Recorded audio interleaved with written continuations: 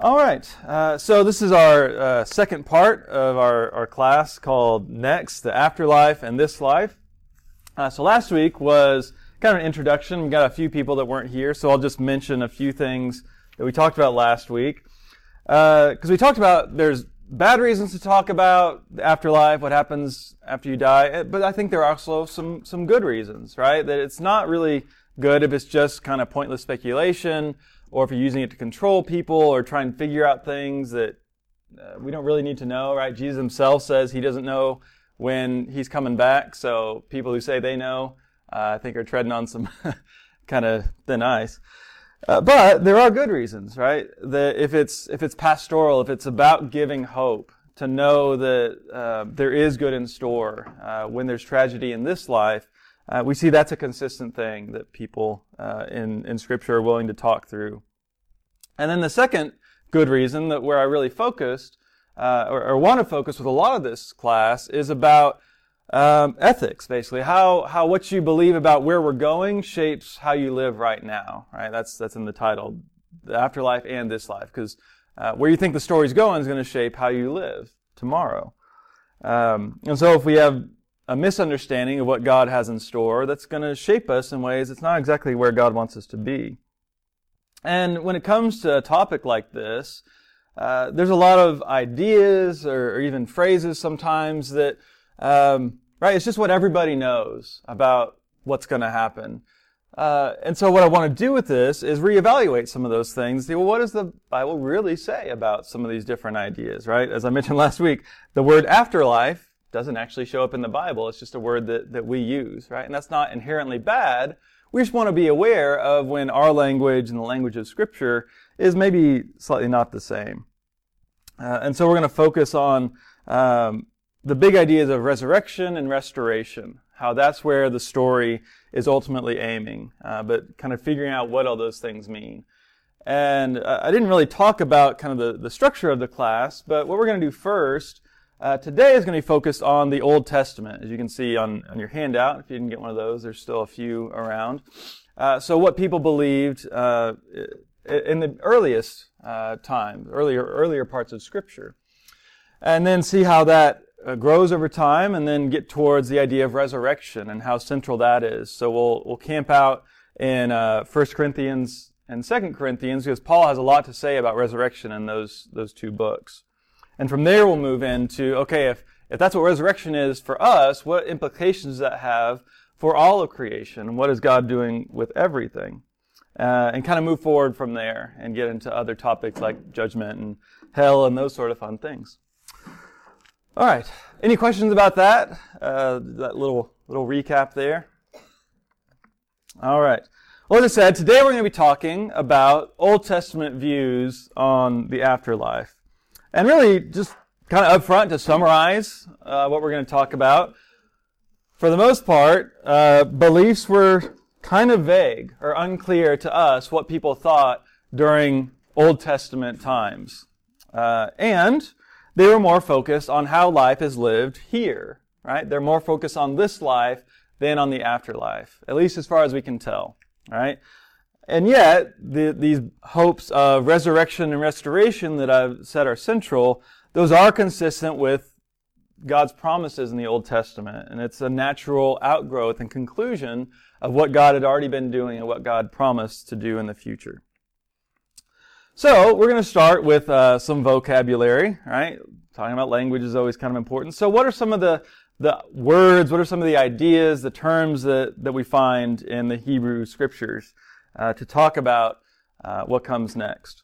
So the first one, and Bible nerd words are kind of my catchphrase for words that nobody else really cares about aside from nerds like me. But the first one we're going to talk about is Sheol. This is a Hebrew word, like that actually is a Hebrew word. Sometimes, depending on translations, they may leave it untranslated. Some may translate it as the grave or the realm of the dead, the place of the dead.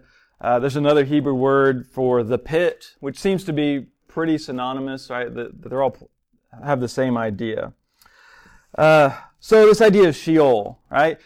First thing to know is this is not the traditional Christian idea of hell, right? And there may be some translations that occasionally will use the word hell for Sheol, and I would say that's not a good translation. Especially as we're going to see with a lot of the baggage that we bring to the word hell, that's not how people in the Old Testament times would have understood this. Really, Sheol is more like the Greek idea of Hades, where it's just kind of the underworld, the place of the dead. And in fact, when the Hebrew Bible, the Old Testament, was translated into Greek, this is in between the time of the Old and New Testament, they actually used the Greek word Hades to translate Sheol. Right? And we'll talk about that later more, about the idea of Hades and hell and how they're not the same. So it's not a place of punishment necessarily. It's just kind of where the dead go. Although, again, it's unclear. Did people think that's where everybody went, or did you only go there in certain circumstances? It does seem like Sheol is associated with a bad death. Not that it's a place for the bad people, right? It's not the bad place, even though it's not a good place. But it's not the idea that it's inconsistent, but it doesn't always seem like if you were a bad person, you go to this bad place called Sheol. If you die in grief or not in a way you would have wanted, then that's associated with the idea of Sheol. We'll see some of this in the passages we'll look at in a minute. But again, the idea that that's the bad place, well, it's unclear if there's an alternative place, right? Some maybe imply there is, but a lot don't seem to say that. So let's look at a few passages that talk about this Sheol place and what happens or doesn't happen there. And today we're going to be flipping through our Bibles quite a bit, so hope your fingers are nimble. We're going to start in Ecclesiastes chapter 9. And I will say about a lot of these passages that we're going to look at here as we're talking about Sheol, they're fairly negative. Several of them come from a place of suffering, right? People are not in a good headspace necessarily, or they have kind of a negative perspective as they talk about this. So we'll see that. Right? If you know the book of Ecclesiastes, it's kind of a pessimistic book, although there's a lot, I think, to enjoy or to love about it too. So Ecclesiastes 9 verse 10 says, there is no work or thought or knowledge or wisdom in Sheol to which you're going. All right. So all these things we associate with life of working and thinking and learning, there's none of that there. Right. And he also, again, because it's pretty negative, that's where you're going. Right. So at least Ecclesiastes thinks that that's where everyone's headed. Another example is Psalm 88. Psalm 88 is sometimes called the Psalm of Silence because it's one of these lament psalms where it doesn't end with this note of confidence in God. It ends by saying, "My only friend is the darkness," which is kind of rough, but sometimes there's a need for a message like that. So Psalm 88, starting in verse 10, says, "Do you work wonders for the dead?" Right, the psalmist is talking to God. "Do the shades rise up to praise you? Is your steadfast love declared in the grave? Is your faithfulness in Abaddon?" Right? These are all related terms for this Sheol, the grave pit idea. "Are your wonders known in the darkness? Are your saving help in the land of forgetfulness?" Right? He's asking all these questions, but the implication is no, right? That God is not doing things for the people or spirits that are there, and they're not really doing anything for God. Let's see, Job chapter 14. I know we're going through them quick, and we'll get a chance to kind of talk through them a little bit more afterwards or get reactions. Job chapter 14, right? This is again, Job, if you know his story, has seen a lot of things that have not been pleasant, and so most of the book is him complaining and lamenting to God about why this happened or how this shouldn't have happened. And he has a lot of questions too. So Job chapter 14, starting in verse 10. "But mortals die and are laid low. Humans expired, and where are they? As waters fail from a lake and a river wastes away and dries up, so mortals lie down and do not rise again. Until the heavens are no more, they will not awake or be roused out of their sleep. Oh, that you would hide me in Sheol, that you would conceal me until your wrath is past, that you would appoint me a set time and remember me. If mortals die, will they live again? All the days of my service I would wait till my release should come. All right, again, a lot of rhetorical questions, and as Christians on the other side of Jesus' resurrection, we might answer that a little differently, right? If people die, will they live again? Well, we would probably say yes, but he seems to be implying no, right? This is the sort of question where it's like, well, yeah, we know that we're not going to live again. This is it. So again, pretty negative. Now, one that's really interesting to me, I talked about this idea of a bad death. Go to Genesis chapter 37. Any of these as we go, I probably should have, if you have questions or comments about individual ones, we can do that, but at least want to hear all of them first. So Genesis 37, this is Joseph, right? It's in the story of Joseph and his father Jacob, right? Joseph had a bunch of brothers and they didn't like him because he was kind of annoying. And so they sell him to slavery, but they tell their dad that he died, right? And so they take this coat of many colors, they cover it in blood, they take it to their father Jacob and tell him, yeah, Joseph died, sorry. And so here, look at how Jacob responds to this news. Chapter 37, verse 35. All his sons and all his daughters sought to comfort him, but he refused to be comforted and said, no, I shall go down to Sheol to my son mourning. And thus his father bewailed him. All right, so when he's mourning, he's like, there's nothing to live for anymore because my favorite son is dead. Sorry, other sons. And so he anticipates going to this place of Sheol. All right, so a lot of it is kind of negative, but it's at least neutral, right? Either it's not a great place, but more that there's nothing to do there, nothing happens, less it's more that than some idea of torture or something else. Any questions about just those passages? All right, let's keep going. But those are not the only ways of talking about death, and there's some that are less negative, at least. So another phrase is the idea of being gathered to one's people. All right, so-and-so died, and he was gathered to his people. And what's interesting about this is we have that phrase that is used for the same person for Jacob. So go to Genesis chapter 49. All right, so when Jacob thought he had lost his favorite son, he was thinking about Sheol. But look what happens after he's been reunited with Joseph. He knows that he didn't die and all of his sons are reconciled. And he finally does die. Look at what it says in Genesis 49:33. So when Jacob ended his charge to his sons, he drew up his feet into the bed, breathed his last, and was gathered to his people. All right, and that same phrase is used for a lot of important biblical people like Abraham and Isaac and Aaron and Moses. That's what all those other references on your handout are talking about. When they died, they are gathered to their people. So that phrase, what does that imply to you? Be gathered to your people. What is that pointing at? Does it sound positive, negative? What do you think?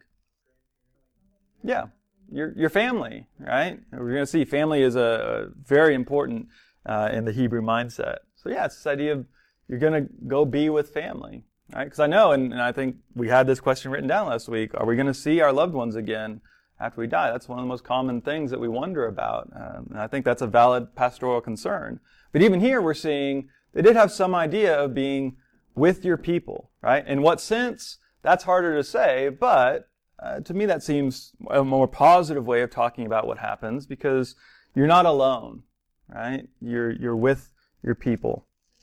Yeah, is it just the other Jewish people, right? Or is it more than that? Right? And I think that's a good ongoing question to think about is what they talk about in the Old Testament. Was that just for them or is that helping us understand a bigger picture? So they would have thought of just being with their family, but is that limited to just those people or not? It's kind of unclear, but I would say it's bigger than that. And along with this, the state of the dead is often described just as sleep, right? So you see this mostly in the book of Kings. When the kings die, it says, and so slept with his ancestors or with his fathers, right? So it's again that same idea of being with your people in some sense. And that's, again, it's not tied to whether they were good or bad, right? In the book of Kings, most of the kings are pretty bad people. But whether they were bad or good, whether they followed God or not, it uses the same phrase. They slept with the ancestors. And when you hear that, what does the idea of sleep imply to you? To me, sleep sounds a little more positive than just saying like you're there but you don't have anything to do, right? It sounds less boring. And this probably makes sense to us, right? Into the New Testament, this metaphor still continues, right? So you have, depending on your translation, it may say, right, that passage we looked at last week in 1 Thessalonians 4, right? What about those who have fallen asleep, right? Some translations may just say died because that's what they mean. And we talk about that too, right? The big sleep is sometimes how we talk about death, right? In some ways that's peaceful, right? It's the idea of rest. But it also means you're not experiencing anything. So it's neither good nor bad. Along with the idea of like if they're asleep, that implies you could wake them up. And in fact, there's one story in the book of 1 Samuel where King Saul, things are not going well for him. And so he goes to a medium, a witch, which he's not supposed to do, and he asks her to bring the spirit of Samuel up from the dead. So it's kind of, he was asleep and they woke him up, and he wasn't happy about that, right? So again, it all fits in that same idea.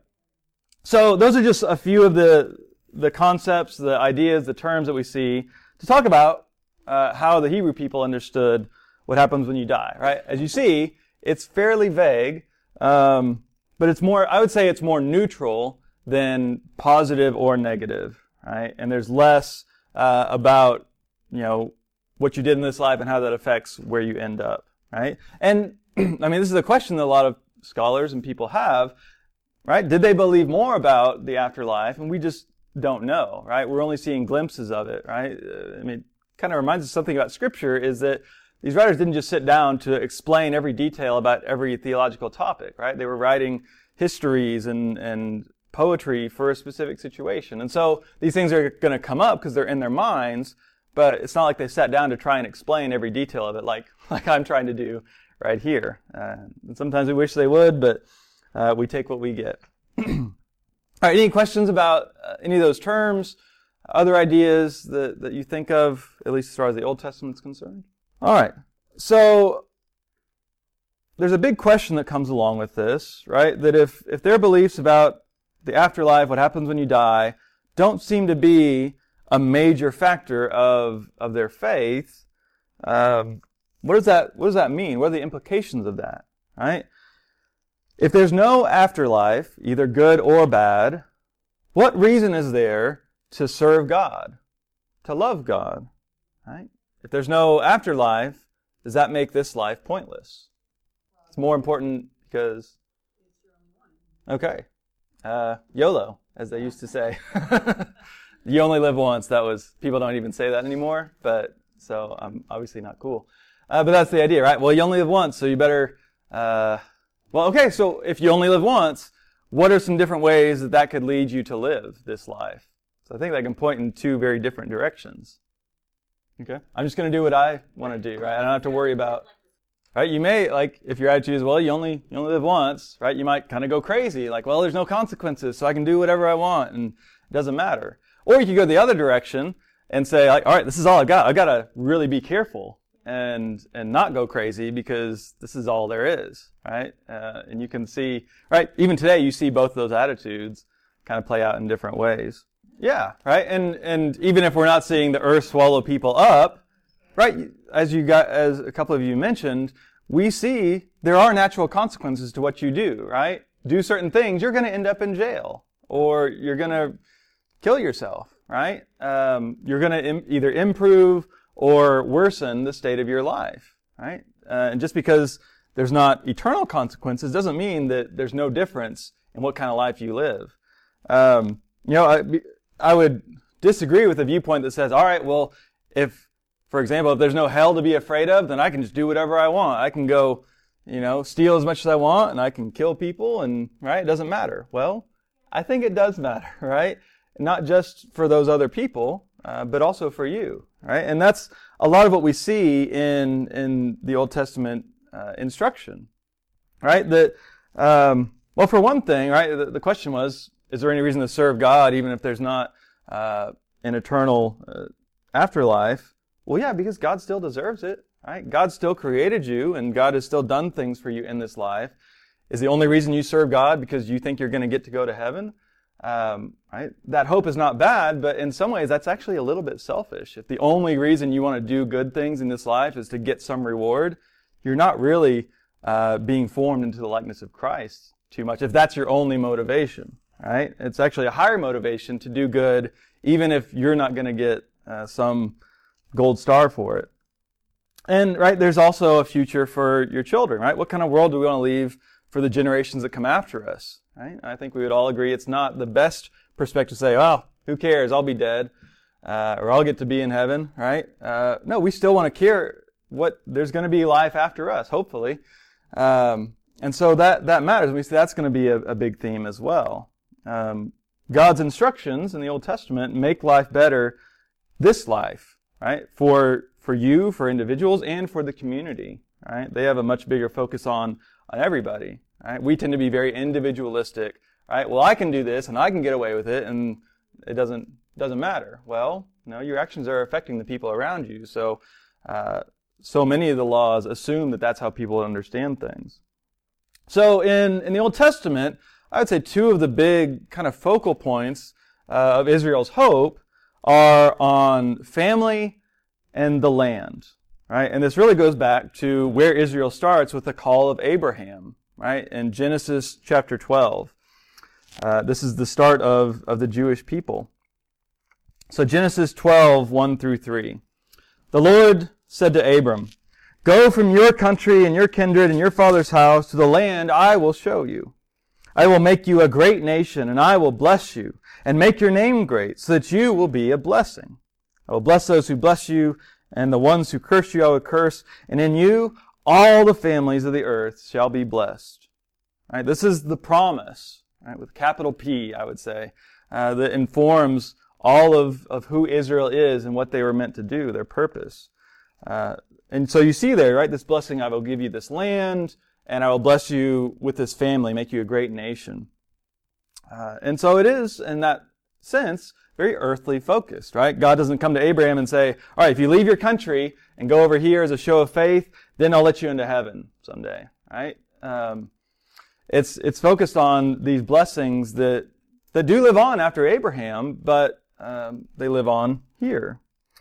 And so if this is kind of the center of their hope, this family, this place, that has ties to a lot of ideas, including the idea of salvation, right?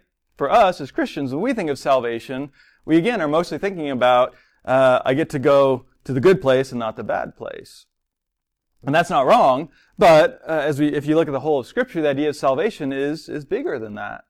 And so salvation in the Old Testament primarily focuses on the idea of earthly flourishing, right? That you're experiencing goodness and joy and love and peace in this world, right? The Hebrew word for peace is shalom, but it has this idea of not just peace, but wholeness and things being right, right? That's salvation is when you're enabled to do that, right? So it's when God takes away anything that would get in the way of that peace, that flourishing, that enjoyment of creation, right? That can be outer threats, enemies, or inner threats, right? Things in our own heart that keep us from living out life fully.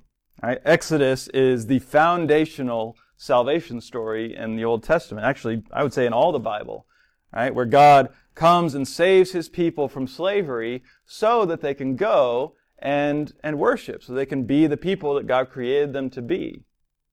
And so, along with that, God gives them the law, the instructions, so they can be the right kind of people. Right? That's what salvation looks like, and all other ideas of salvation are kind of picking up from that, including what Jesus does, right? It's His death and resurrection also frees us from slavery, but instead of Egypt, it's from sin and death. And so that salvation ties into that hope of family and land and wholeness here. And if you know the story of the Old Testament, right, things don't always go well. The Israelites very often don't go the way that God wants them to go because, just like us, they are human. We would make the same mistakes. And so when you get to especially the books, the prophets, right? After Israel has messed things up in various ways, and eventually gets kicked out of the land and they're exiled because of poor choices. There's this prophetic hope of restoration, right? And kind of a perfected land. All right, so let's look at an example of this in Isaiah chapter 2. So we're going to see how this is still focused on the land, the promised land of Israel, but it seems to be kind of looking to the future as well, as something deeper than just, right, we're going to get to go back to our country and just go back to normal. It's something bigger. So Isaiah chapter 2, starting in verse 2. It says, "In days to come, the mountain of the Lord's house shall be established as the highest of the mountains, and shall be raised above the hills. All the nations shall stream to it.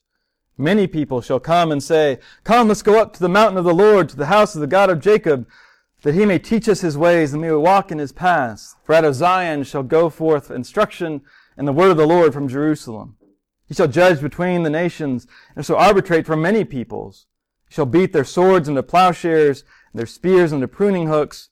Nations shall not lift up sword against nation, neither shall they learn war anymore.'" Right, so you have this vision of kind of universal peace. Everybody, not just the Jewish people, are coming to God. And a lot of that, I mean, we're definitely not there yet, right? We don't learn war anymore. We're still working towards that, hoping for that. And yet, at least here in Isaiah, the prophets, when they looked at it, they saw this as happening in Israel, right? In their physical nation, their country there, right? Even the mountain, right? It's talking about the mountain in Jerusalem where the temple was built, right? Because to them, that's how they understood where God was present, right? And we'll see how that image gets picked up and transformed later. But, right, their hope centered on this land that God had given them. And so, as Isaiah is getting this vision of where it's all going, it's still centered on that land. And God doing things, again, for all people.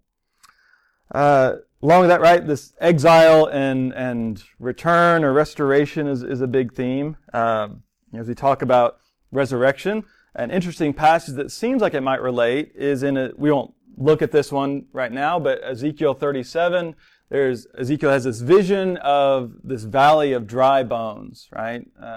And God tells him to speak to the bones, and they come back to life, right? And now, as we know about resurrection, that kind of sounds like that, but really, the way that story is functioning in Ezekiel's time was this is an image, a metaphor of exile and restoration, right? Exile is death, restoration is new life. But again, like I said, that's kind of an interesting metaphor as we know more about what God is doing. But again, their hopes were centered on this land, and so to be out of that land was death, to be brought back was life. So, right, that seems to be the main focus, this family, this land, being restored to it if we're away from it. But, there's some issues that it seemed like some writers kind of had some questions, right? It's kind of like, well, wait a minute, right? What about righteous people who suffer and die?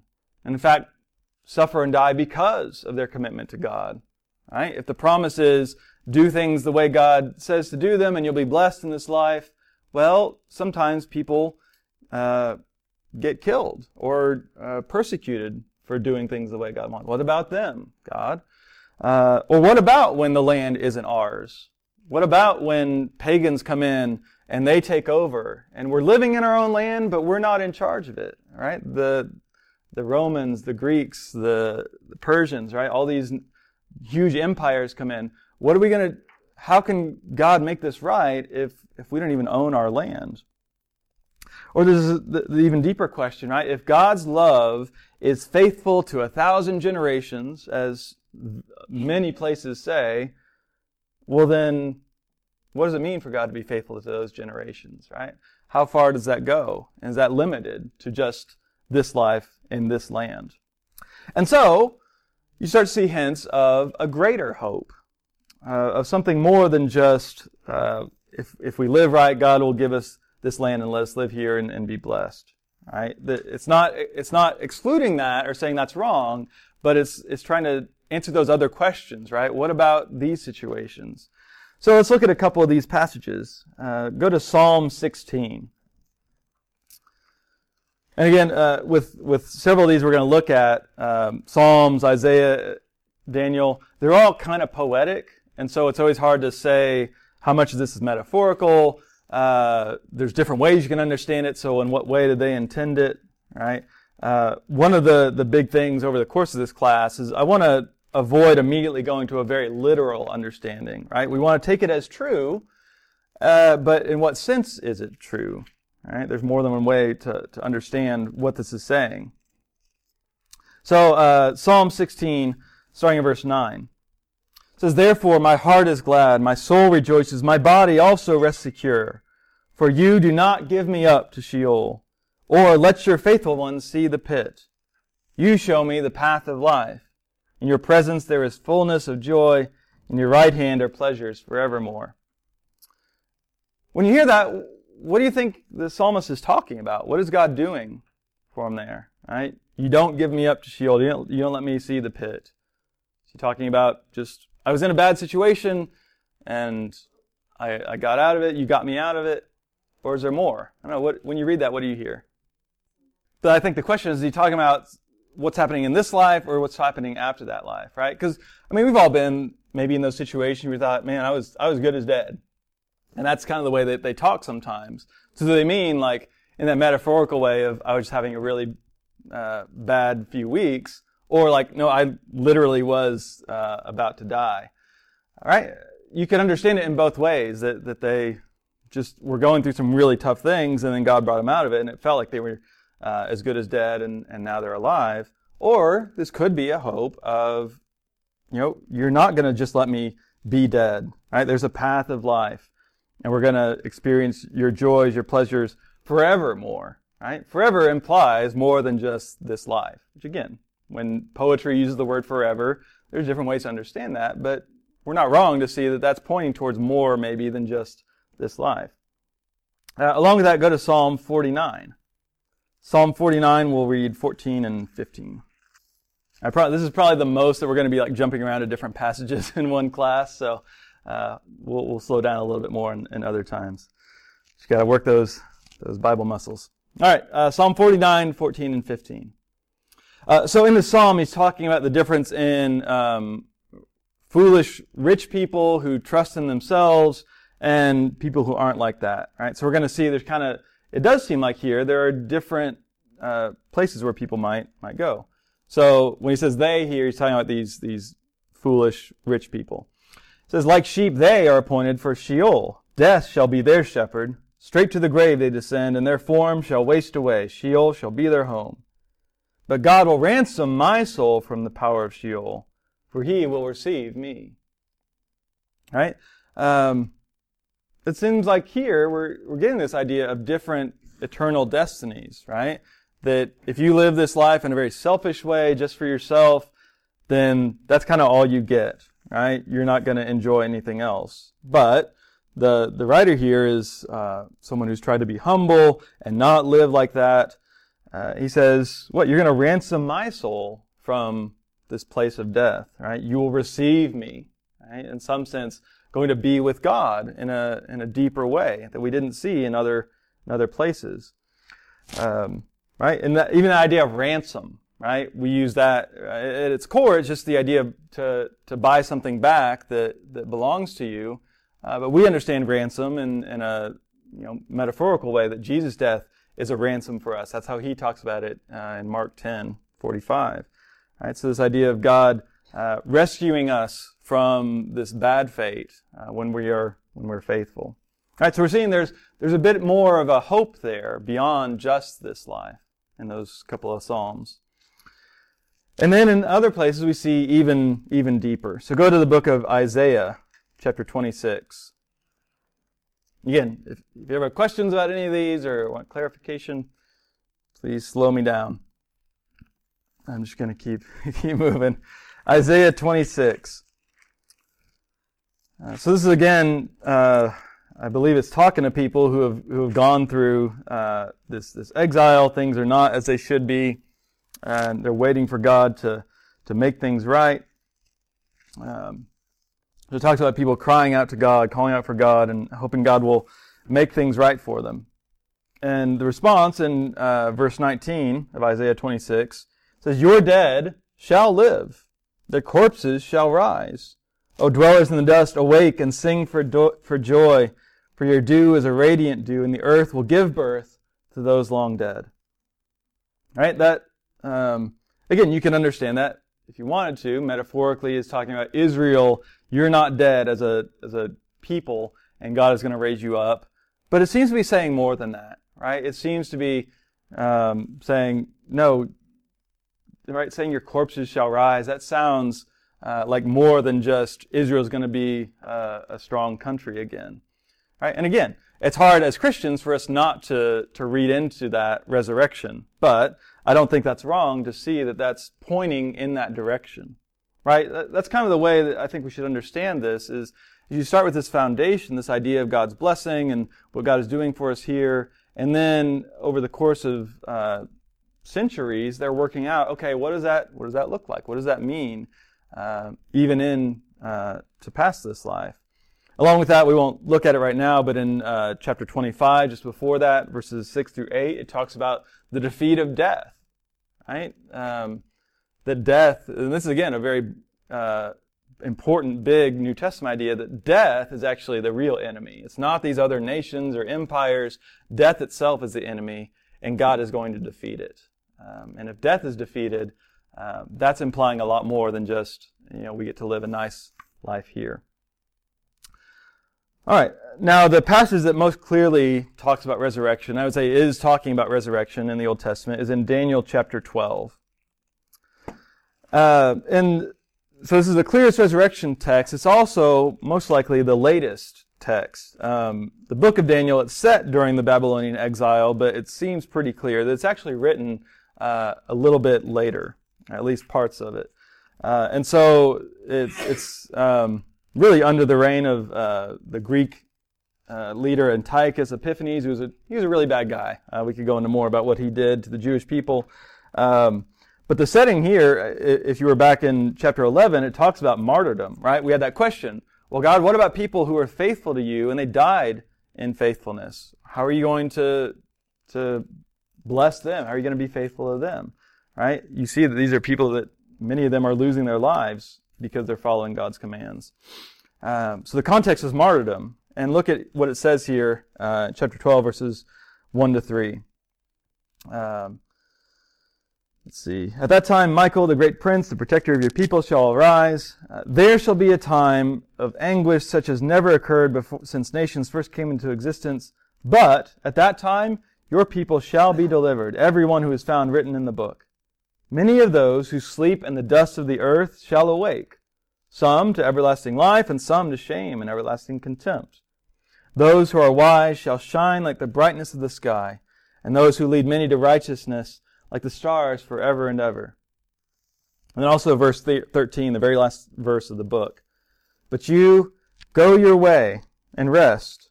You shall rise for your reward at the end of the days. Right? That is pretty clearly talking about resurrection. Right? That you'll sleep in the dust of the earth, but you'll awake. Right? There's again this idea of sleeping.